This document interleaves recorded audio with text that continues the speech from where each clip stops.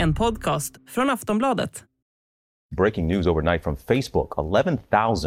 11,000 jobs have been cut at the social media giant Meta. Mark Zuckerberg shared a lengthy message with employees. Amazon is planning to lay off approximately 10,000 employees in corporate and technology roles beginning this week. Well, more cuts at Twitter. CNBC is reporting the company terminated a large number of its contract workers. The saga of the company's fate under Elon Musk's leadership continues to evolve. Ja, det har varit deppiga nyheter för de stora techbolagen den senaste tiden. Under pandemin, då var det flera av de stora giganterna som växte och växte. Världen stannade upp och vi spenderade vår mesta tid i hemmet. Och då behövde vi Facebook, Twitter, Netflix, Google, Amazon med flera mer än någonsin. Och världens börser hurrade och bolagen anställde. Men 2022 så har något hänt. Det här året är inte de stora techbolagens år. Bara de senaste veckorna så har vi hört nyheter om att både Meta, som äger Facebook, Twitter och Amazon kommer avskeda tusentals anställda. Och få har nog missat allt snack kring Elon Musks köp av Twitter. Ett köp för över 400 miljarder kronor. Något som anses vara en riktig förlustaffär för entreprenören. Och trots att det har stormat runt honom sedan övertagandet så verkar det som att Elon Musk har en plan. I veckan så skickades ett mejl ut till personalen om Twitter 2.0. Ultimatumet var: gå med på de nya villkoren eller lämna företaget på dagen. Musk vill bland annat att anställda ska vistas mer på kontoret och jobba hårdare än tidigare. Vi har levt med Facebook, Google, Twitter och Instagram i över 15 år nu, vilket inte är särskilt länge egentligen. Men börjar de här bolagen ändå bli för gamla för sin uppgift? Flera av de stora techbolagens grundare har lämnat företagen med miljarder på fickan för att göra annat. Och dagens kids, de är helt ointresserade av Facebook och Instagram och använder sig av Snapchat och TikTok. Vad betyder det för de stora bolagen? Hur ska de vinna över ungdomarna? Har de här bolagen haft hybris? Är techboomen över? Finns det ens en framtid för stora techbolag? Ja, frågorna är många och vi ska försöka reda ut dem i det här avsnittet av Aftonbladet Daily. Jag heter Jenny Ågren. Och jag har ringt upp Åsa Johansson. Hon är reporter på Breakit och gör också podden Breakit Podcast. Åsa får börja med att berätta varför 2022 är ett så dåligt år för techbolagen. Ja, du har ju helt rätt i att det råder en techfrossa kan man ju säga. Och det är ju verkligen sämre tider som man ser slå mot techbolag, både mindre företag och giganter. Och alltså, enkelt förklarat så är det så att många bolag behöver dra ner på sina kostnader helt enkelt. För att vi ser att vi är på väg in i en lågkonjunktur, räntan drar iväg och pengar blir dyrare. Men samtidigt så har investerare som tidigare haft ganska tydligt fokus på tillväxt nu skiftat det här fokuset till lönsamhet. Och då i det här nya läget så behöver många bolag skära ner på kostnader. Vilket i sin tur leder till att personal varslas eller då sägs upp. Och det är det vi ser på många håll nu, både bland som sagt, mindre och större bolag, både i Sverige och utomlands. Men vad man också kan tillägga här är att många bolag som har liksom tuffat på ganska bra med hjälp av riskkapital, vilket är ganska vanligt bland just techsfären, de får svårare att plocka in nya pengar.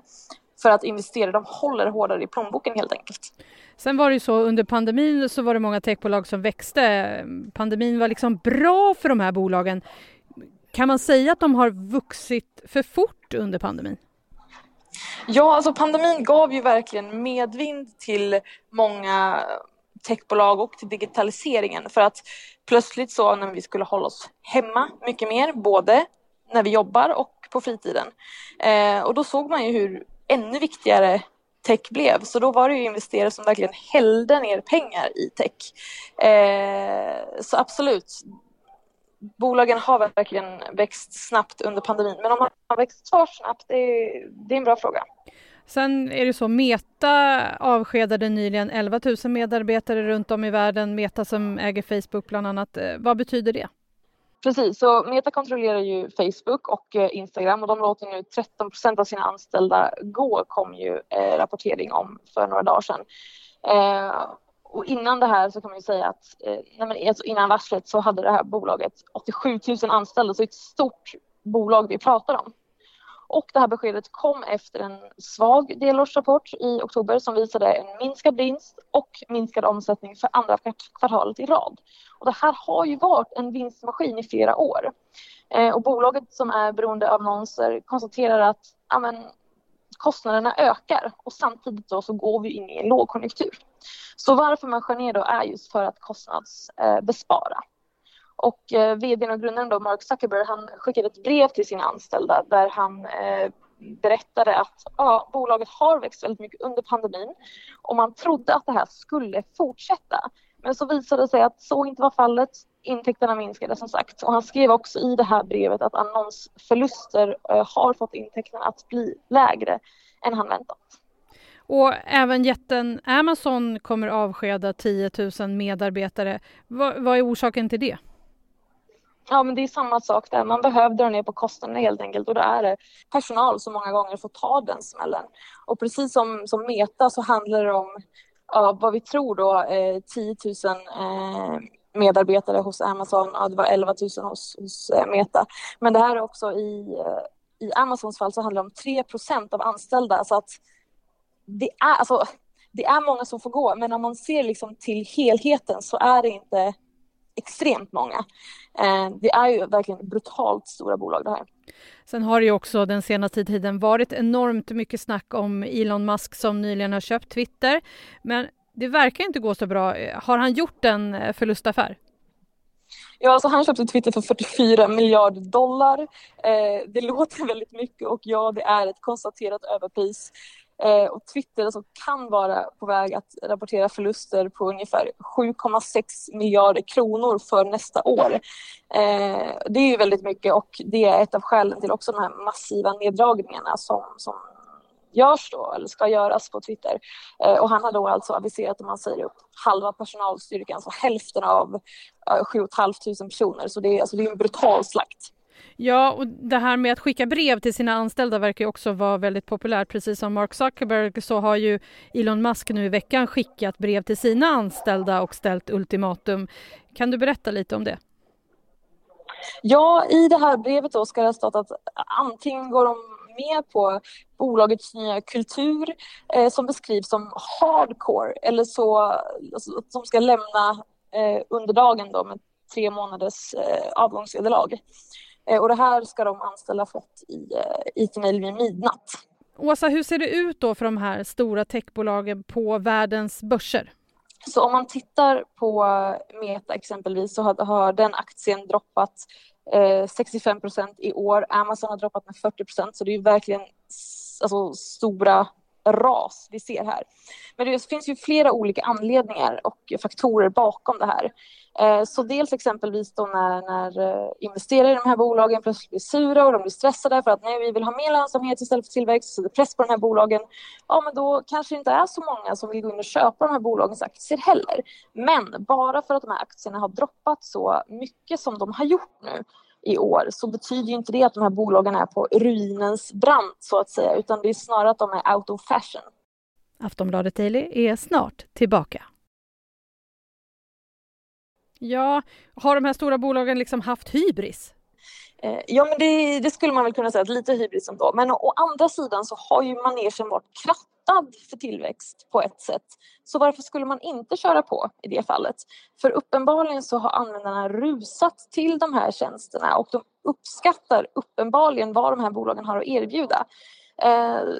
Så alltså, ja, glansen har kanske börjat flagna lite men inte så värst. Liksom. För jag tänker ändå att liksom, det finns bara en väg i utvecklingen inom tech och det är ju framåt. Vi kommer inte vakna upp en dag och känna att nej, nu får det vara nog med tech och digitalisering, utan det kommer ju fortsätta framåt. Det finns inget alternativ. Världen har ju haft Facebook och Google, Amazon, Twitter, ja, vissa av dem är över 15 år nu, vilket egentligen inte är så länge. Men har de här bolagen sett sitt bäst före-datum? Alltså, hur de här bolagen kommer gå på börsen, det återstår att se framöver. Men vad man kan säga är att Absolut. Så 15 år, det är inte jättelång tid, som du säger. Men vad man ser nu är att man får nog erkänna att det har blivit en ny verklighet som har byggts upp som de här bolagen måste förhålla sig till. Men i och med att exempelvis då Meta då, som i princip har något form av monopol på sociala medier i den här delen av världen. De har liksom, jag måste säga, det finns ju inget skolboksexempel där man kan se, okej, vad gjorde motsvarigheten till Facebook förut? För det har inte funnits någon tidigare motsvarighet till Facebook. Man vet liksom inte exakt vad man ska gå efter. Och sen är det så här, det är väldigt många män som ligger bakom de här stora bolagen som har grundat dem, som Jeff Bezos, Bill Gates, Mark Zuckerberg och så vidare. Förutom Zuckerberg så är det inte så många som är kvar och driver sina bolag. Vad tror du att det beror på? Det är en bra fråga. Jag tror att det är rätt individuellt. Men så känner man att man har gjort sitt. Man har grundat ett bolag. Det har blivit stort. De är i goda händer. Och till slut, efter många års slit, så kanske man känner att men nu har jag chansen att ta mina pengar och springa och göra någonting annat. Men Mark Zuckerberg exempelvis, han är nog inte riktigt där än, i och med att han jobbar med Meta och Metaverse. Som är liksom i rull. Så han kan nog inte riktigt överge den skutan än. Nej, och vad har hänt med Metaverse som de lanserade förra året? Ja, alltså mångmiljardbelopp har ju investerats i det här för att bli ledande inom det här med Metaverse.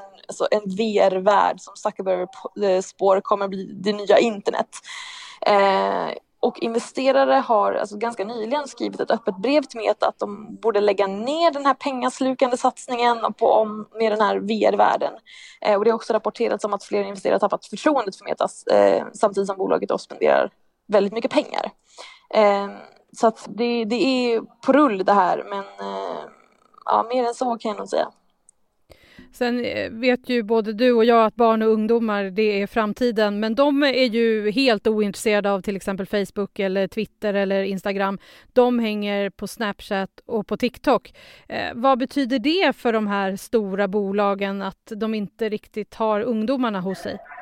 Ja, alltså, som vi sa tidigare så Meta har ju haft det väldigt bra, för de har ju haft det här någon form av monopol på sociala medier i den här delen av världen. Men nu som du säger att TikTok är här, det lockar unga och Meta måste ju se till att användarna får inte springa till några andra plattformar som inte är under deras kontroll. Så vad får man göra då? Jo, man får se till så att användarna inte lämnar. Och hur gör man det? Jo, man kan se till så att det här som lockar på TikTok också finns på de egna plattformarna. Exempelvis Instagram som använder sig av mer och mer rörligt innehåll. Precis som man gör då på TikTok. Vad tror du? Har folk tröttnat på den här typen av stora bolag? Alltså både och. Om vi tar Meta då som exempel, eller Facebook snarare. Alltså, säg att du verkligen har tröttnat på Facebook. Men Facebook har skapat något som kallas för nätverkseffekt.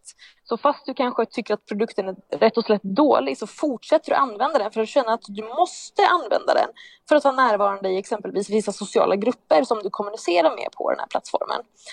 Och samma sak med Amazon då. Om det är din go-to e-handlare så fortsätter du sannolikt att vara där. För att du vet hur det funkar, du vet att det fungerar, och det ska ganska mycket till för att man ska byta sitt eller ändra sitt beteende. Och vad tror du om framtiden för de här stora techbolagen? Det är ju ett ständigt pågående experiment. Det är en dipp nu, ja absolut, men det kommer inte pågå för evigt. Sunt vore om det dyker upp nya utmanare till de här bolagen, men det är också väldigt svårt att utmana så här brutalt stora jättar som de faktiskt är. Men samtidigt så ser man ju att Meta exempelvis, de får ju anpassa sig efter exempelvis när användare börjar vara på TikTok, för att de vill ju inte förlora användare dit. Och samtidigt så har vi ju ett annat social medie som heter BeReal som börjar bubbla nu på riktigt. Så att nej, framtiden är ändå ganska ljus för de här techbolagen, men de kommer att behöva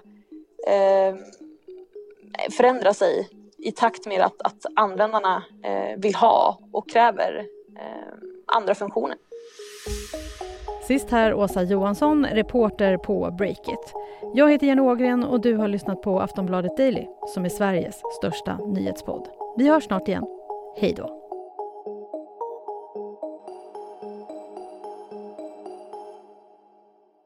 Du har lyssnat på en podcast från Aftonbladet. Ansvarig utgivare är Lena K. Samuelsson.